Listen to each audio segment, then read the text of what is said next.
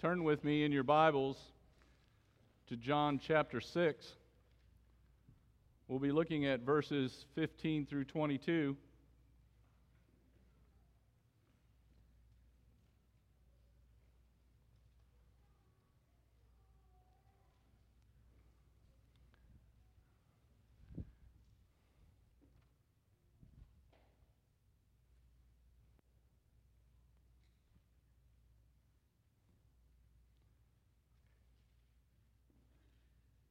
You remember how last week I told you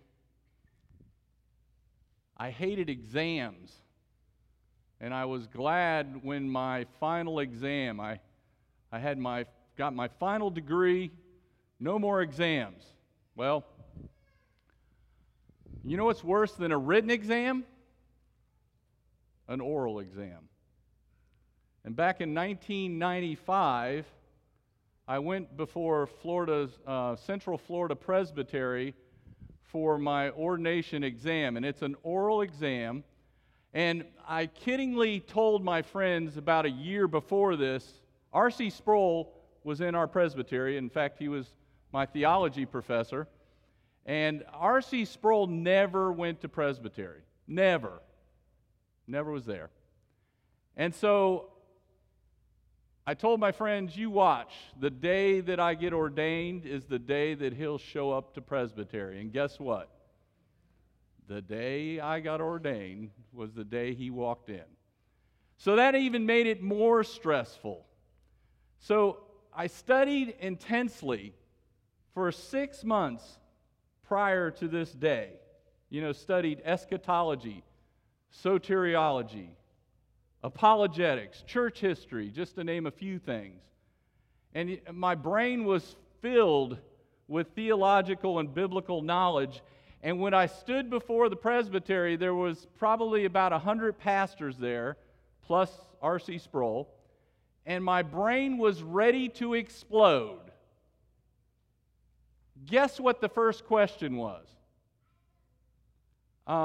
I thought it'd be something like, what's your beliefs on paedo-communion? Or are you pre-mill, post-mill, post-trib or pan-trib? It'll all pan out in the end, right? Guess what the question was? Who is Jesus? Well, I sat there befuddled, for a few seconds. Probably felt like a minute, but who is Jesus? Really? But thinking back on that was the perfect question. Who is Jesus? Because that's what the Gospel of John answers in every chapter, in every sermon. Who is Jesus? And as we saw last week, the multitudes that were fed by the miracle of Christ really didn't know who he was. But guess what? In fact, the disciples had many misconceptions of who Jesus was. Look at John 6:15. We'll start there. This is the Word of God. So Jesus, perceiving that they were intending to come and take him by force to make him king, withdrew again to the mountain by himself alone. Now put yourself in the place of this crowd. They had just been fed this huge meal, right? All you can eat. It was a buffet. All the fish, all the bread they wanted. They'd seen Jesus do something that God did at the very beginning of time. He created something out of nothing. Ex nihilo. There was not enough bread or fish to feed this crowd of 20 to 30,000 people. So this crowd sees this wonderful miracle, and then they jump to the misconception of what the Messiah had come to do.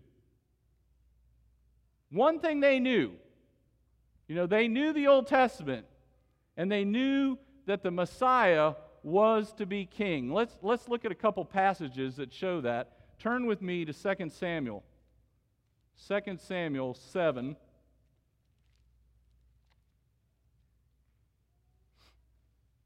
Verses 12 through 16. It says this. And this is Nathan speaking to David. And it's God speaking through the prophet Nathan. It says, when your days are complete and you lie down with your fathers, I will raise up your descendants after you, who will come forth from you, and I will establish his kingdom. He shall build a house for my name, and I will establish the throne of his kingdom forever. I will be a father to him, and he will be a son to me. When he commits iniquity, I will correct him with a rod, and rod of men, and strokes of the sons of men. But my loving kindness shall not depart from him, as I took it away from Saul, whom I removed from before you. Your house and your kingdom shall endure before me forever. Your throne shall be established forever. Look at Psalm 2. Turn with me to Psalm 2, verses 6 through 9. This is a messianic psalm talking about Jesus being the king. It says, but as for me, I have installed my king upon Zion, my holy mountain, and I will surely tell of the decree of the Lord. He said to me, you are my son. Today I have begotten you. Ask of me, and I will surely give the nations as your inheritance, and the very ends of the earth as your possession. You shall break them with a rod of iron. You shall shatter them like earthenware. The above verses reveal that the Jews knew that this Messiah, the Messiah, would be the son of David and would reign as king and eventually reign over the entire earth. But there was a big misconception. They didn't know when his kingship would begin. And they thought, this crowd thought, it should begin that day. So they were ready to force him to become king. And they missed the entire aspect. They missed the entire aspect of Jesus being the suffering servant. They completely missed that. All they thought about was the conquering king. They didn't think about the suffering servant. Look at, turn with me to Isaiah 53.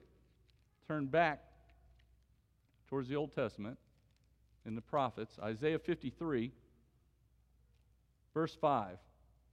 Now I want you to think about this. This prophecy is written 700 years before Christ. 700 years before Christ. I remember I had a neighbor once in Florida. He was Jewish. And I went by and we were talking about the gospel and all that. And I read to him Isaiah 53.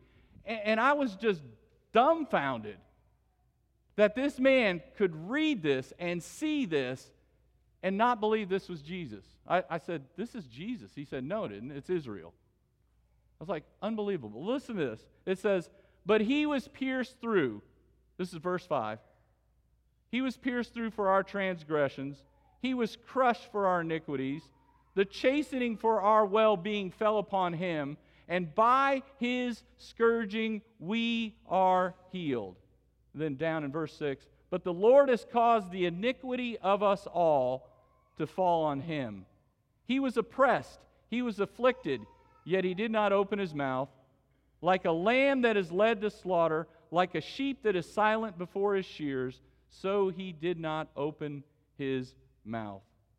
And then in verse 10, but the Lord was pleased to crush him, putting him to grief, if he would render himself as a guilt offering. And then down in 11, but by his knowledge, the righteous one, my servant will justify the many, and he will bear their iniquities. This all speaks of Christ. And the Jews totally missed this. They totally missed this. Now remember what these guys had seen. Jesus fed thousands of people by this mighty miracle. They probably started thinking amongst themselves, we need this guy as our king. We need him as our king, because then we'll have an abundance of food. We'll have an abundance of wine. We won't have sickness. We'll get rid of Rome's rule over us. We will have everything we need. All we need is him to be our king. You know, the crowd was in it basically for what they could get out of it. They were wanting bread for their stomachs and freedom from Rome. And you know, you look back on hindsight, you know, hindsight is 20/20, right? And you can see they were wrong. They were wrong, right? But many times we have misconceptions about Jesus too, don't we? And we misunderstand issues concerning his kingdom. In fact, there are some Christians who are still waiting today for Jesus to become king. They're still waiting. They're still waiting. They're thinking that Jesus is going to become king at the end of the age. When he comes back, he's going to rapture the church. He's going to meet them in the air. Then he's going to come down to earth, and he's going to set up his kingdom, and he's going to rule for 1,000 years. That's when they think Jesus will start his reign. But this type of thinking makes Christians, many Christians, kind of give up on the culture. We give up on the culture. You know, we sang a song just a minute ago that we want to win the nations with the gospel. We want to win our country back, right? We want to win our nation back. But with the mindset of we're going to be beamed out of here any minute, that takes away from that desire to build the kingdom now. You know, we want to be an influence. We want to teach our kids to be an influence. You know, in the arts, in culture, in politics, in business, in all aspects of our culture. We want to teach our kids and our kids' kids that they can reach out to this nation with the gospel. But many times, because of our theology, our eschatology, our end-time view, it affects the way that we think about doing this. You know, the mindset is, why polish brass on a sinking ship? Now, 200 or 300 years ago, our nation didn't think that way. The church didn't think that way. In fact, it was on the offensive. The church attacked the culture. And that's why the culture in America had a Christian worldview 200 or 300 years ago. So how are we supposed to think? And when does Christ reign? And how does his kingdom affect us? Well, turn with me real quick to Daniel chapter 7, and we'll look at that. Daniel 7. And let me do a quick commercial break. I'll do a commercial break for David. David's going to be teaching Daniel, so I am just doing a quick overview here of the kingdom of God and Jesus as king. He's going to be teaching on this in the fall, right? So get to his class if you want to know more about this. Look at Daniel chapter 7, verses 13 and 14. Most people, when they read this, they think that this is talking about the end times. They think that this is talking about Jesus coming back on a cloud, okay?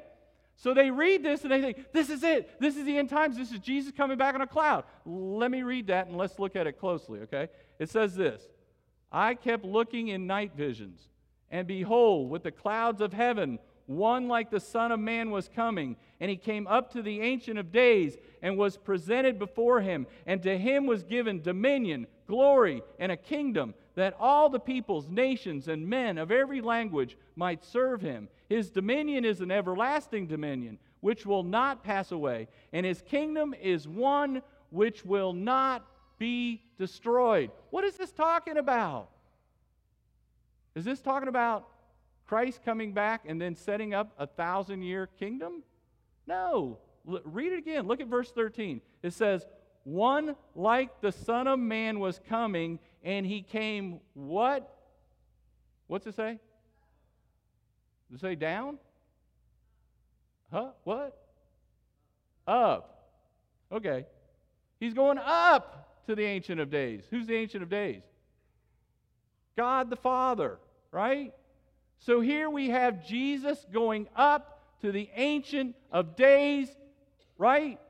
And when is this happening? This is the ascension. This is after Jesus' death and resurrection and his ascension, and he ascends to the throne of God in which he reigns forever and ever. That's what it's talking about. That's what it's talking about. And what does that do for the kingdom on earth? Well, turn with me to Matthew 13. We'll look at that real quick. Then we'll go back to John 6. Matthew 13:31 says this, he presented another parable to them, saying, the kingdom of heaven is like a mustard seed, which a man took and sowed in the field. And this is smaller than any other seed, but when it's full grown, it's larger than the garden plants and becomes a tree, so that the birds of the air come and nest in its branches. What is this talking about? It's talking about the kingdom of God. In the first century, when Christ ascended to the throne and he rules over the earth, the kingdom started out small, right? And it grew larger and larger and larger until the end of the age. And that's what it's talking about. That's what the kingdom of God does. And so that's what we need to focus on in order to say we want to see God's kingdom grow. We want to train our kids to be a part of that, not to be looking to be beamed out of here, but to have an impact on our nation and on the world. Go back to John 6:15. So, Jesus, perceiving that they were intending to come and take him by force to make him king, withdrew again to the mountain by himself alone. Why did he do that? Why did he withdraw to the mountain to be alone? I think one thing might be the possibility of this was facing a temptation. Here's a temptation thrown at Jesus, all right? You can be king now. The people are ready to follow you, right? You can be king now. You don't have to go to the cross. Take the easy route, do it now. Follow the people. You can have power, pleasure, and the people following you. And you can do it without the cross. And this is a great example for us to see no temptation. 1 Corinthians 10:13. No temptation has overtaken you, but such is common to man. And God is faithful, who will not allow you to be tempted beyond what you are able, but with the temptation will provide a way of escape. That's what he did. He escaped to the mountain as an example for us, that we need to do the same thing when we're facing temptations. You know what? Who else faced a temptation that day? Matthew 14 talks about the disciples were told to go get in a boat, right? Right after Jesus feeds the crowd, he tells the disciples, get in the boat and go across the Sea of Galilee. Matthew 14 tells us that. And then Jesus said, I'm going to go up in the mountain and pray. So he sends his disciples out in the Sea of Galilee. They had some of the same misconceptions that the crowd had. So they're probably getting into this boat going, why isn't he becoming king now? They were probably struggling, probably disillusioned. What's going on? Why isn't he doing it now? So those were some of the temptations that they could have been facing. And then think about this. Jesus, after ministering to thousands of people, facing a hectic schedule, people pressuring him from every direction, right? He must have been just so pulled by people wanting him to do things for him, right? But what does he do? He goes to be with the Father, to spend time with the Father. Did he need to do that? Yes, he did. As the part of the perfect life lived in our place, he needed to do that. He needed to live that perfect life for us in our place. But he also did it to have fellowship with the Father and as an example for us to follow. You know, many times when we're ministering to people, one of the constant things that we have, every one of us doing ministry in the church, we constantly have people pulling us in many different directions, wanting us to do things. And many times we end up trying to please people instead of please God. And we have to be very careful of when we're doing that. Because when we're pleasing people, we're not pleasing God. We might think we are, but we're not. Listen to what Psalm 23 says. It says, "The Lord is my shepherd. I shall not want. He makes me lie down in green pastures. He leads me beside the still waters.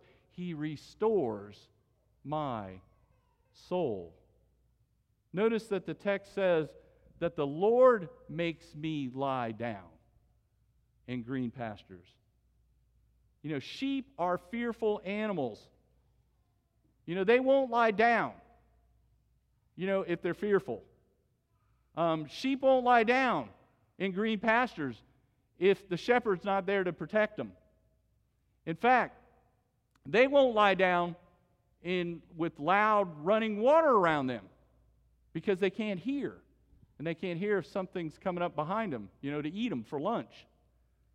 So they need quietness, and they need to know that the shepherd's there to protect them. And so do we. So do we, don't we? And so when we do lie down, that's the time when the shepherd of our souls comes and restores us. In Matthew 14, we see that the disciples were sent away on the Sea of Galilee while Jesus went up to pray. Why would Jesus send his disciples into a storm that was coming? Now think about that. The disciples are out on the Sea of Galilee, right? They end up in a storm, and I'm sure at that point they'd say, "Why did Jesus send us here? And why did he not come with us? And why is he out praying and we're in this boat facing this storm?" Do you think that may have been a temptation? I'm sure it was. And then you start wondering, we might die here, and Jesus is not with us. Last time he was with us. He's not here now. What are we going to do? You know, they're straining at the oars. That's what it said in Matthew 14. It says they were straining at the oars. And it said the waves were battering the hull of the boat. Battering it, testing it. And the waves were battering and testing the faith of the disciples. And you can imagine the fear that they had, wondering, where is Jesus? But you know what? Many times we do the same thing, don't we? When we start getting tested, when the waves of life start crashing in on us, what do? We start wondering, where is Jesus? You know, I don't feel like he's around. And why would he let me go through something like this? Why am I being tested? Does he really love me? Remember last week I said, count it all joy, my brethren, when encountering various trials. Various trials. You know, you might be going through a trial that nobody in the church is going through right now. You may be the only one, you know. The disciples had everybody in the boat with them. They had all their buddies, right? But you maybe feel like you're the only person in the boat going through the trial. And that makes it doubly hard, doesn't it? And you start wondering, where is Jesus at this point? Notice in verse 17 it said, it had already become dark. And Jesus had not yet come to them. In fact, guess how long he waited to come to them? It was probably about 9 hours. 9 hours. 9 hours. A lot of times you wonder, why wait so long? If you love me, why are you waiting so long? The other Gospels say that Jesus went up to the mountain to pray. Who was he praying for, do you think? I think he's praying for his disciples, because this was something that they were going through without him. And so he knows that they needed his prayers. Where do you think the leftover bread was? You ever think about that? 12 baskets, remember, of leftover bread. Where do you think that was? I think it was in the boat. Can you imagine? They're straining at the oars, right? The waves are crashing all over the place. And the bread's sitting there right at their feet. They're smelling it. A lot of times when we pull this off of here, the cover, whatever, blanket, whatever we call that, and every week when we do that, it just overpowers me, the smell of the wine. It affects all of our senses, right? Not just taste, but smell. And I was thinking about that with them in the boat, straining at the oars, and then they smell this bread, right? What would it make them do? It would remind them, what happened a few hours ago, guys? What happened a few hours ago? Jesus fed 20 to 30,000 people a few hours ago. Did they learn from that? Listen to what Mark 6:51 and 52 says. Then he got into the boat with them, and the wind stopped, and they were utterly astonished. Listen to this. They were utterly astonished, right? And then it says, for they had not gained any insight from the incident of the loaves, but their hearts were hardened. Is that unbelievable? So, they didn't learn anything from the loaves.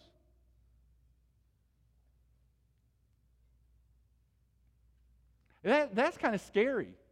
To me, it's kind of scary. These guys are all regenerate except for Judas, right? So they're all believers. They're all believers.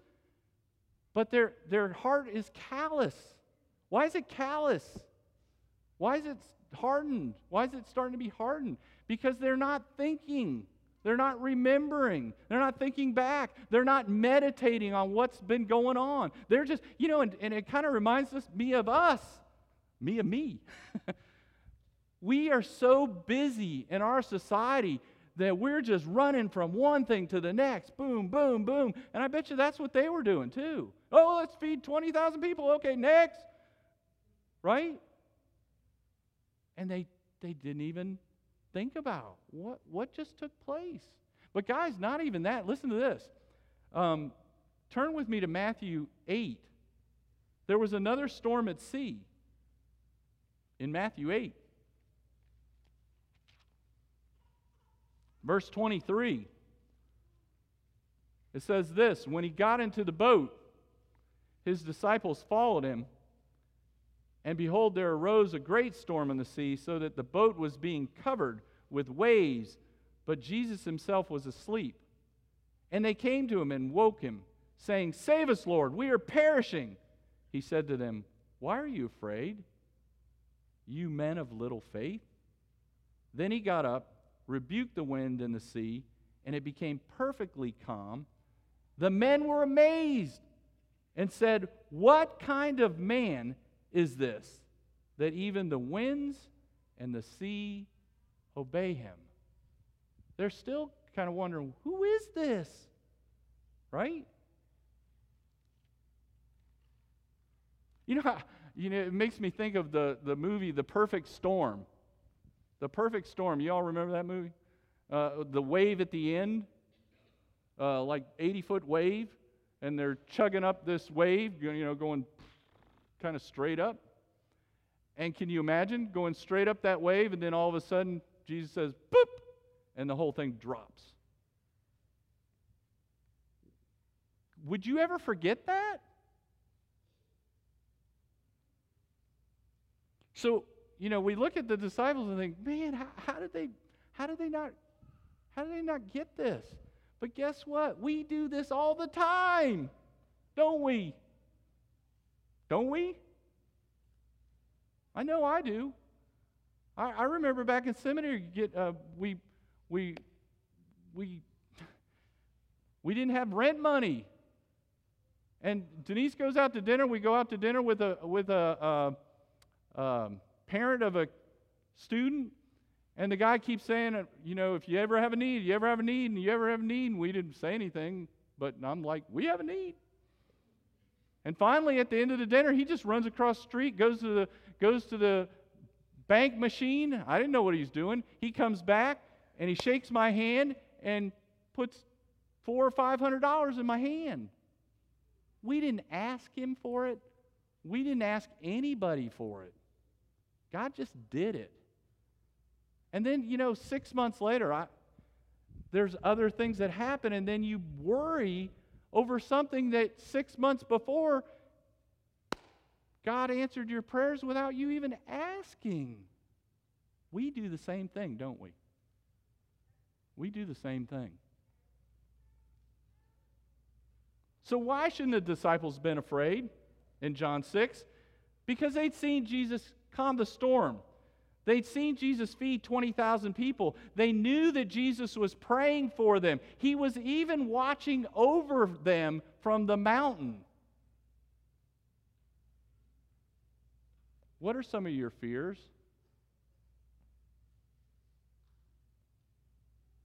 What are the things that you worry about? What are some of your storms that you face? Is it cancer? Is it fearing what people think of you?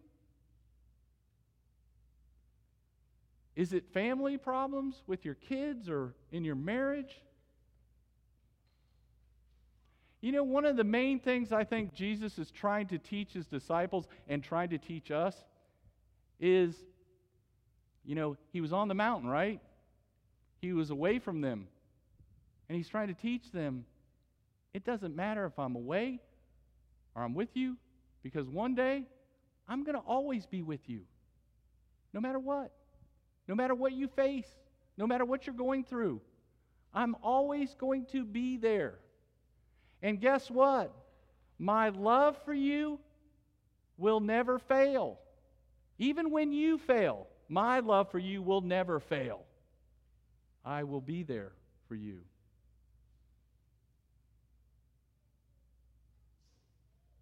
Turn with me to Romans 8, and we'll close with that.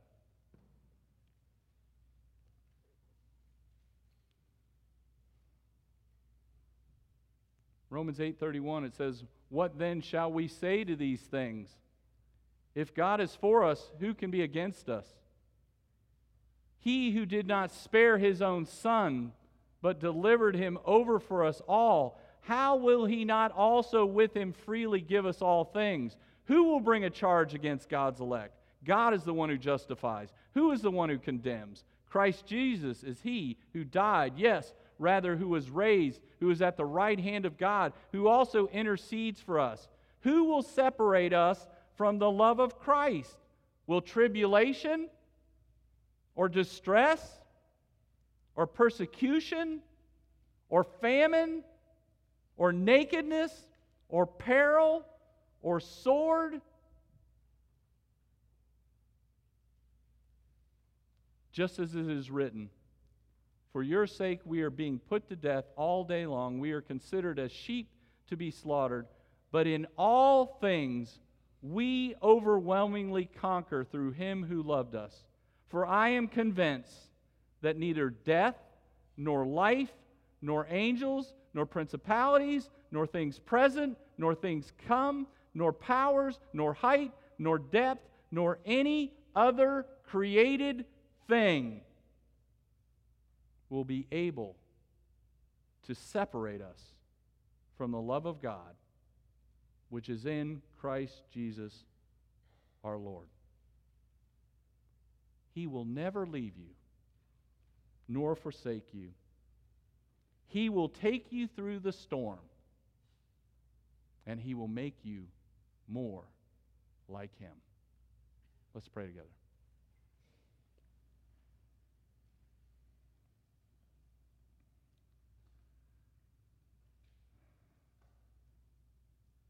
Father, we thank you for your word. We thank you for your promises in your word. That you will never leave us. That you will never forsake us. That you will never stop loving us. That you will even discipline us as your children to correct our path because you love us so much. Lord, help us to respond to that love by loving obedience to you. Lord, we praise you for this day that we can come and worship you, the King of Kings and Lord of Lords. And we thank you, Lord, that you reign now on your throne and are in control of everything. We praise you, Lord, and we pray in Jesus' name. Amen.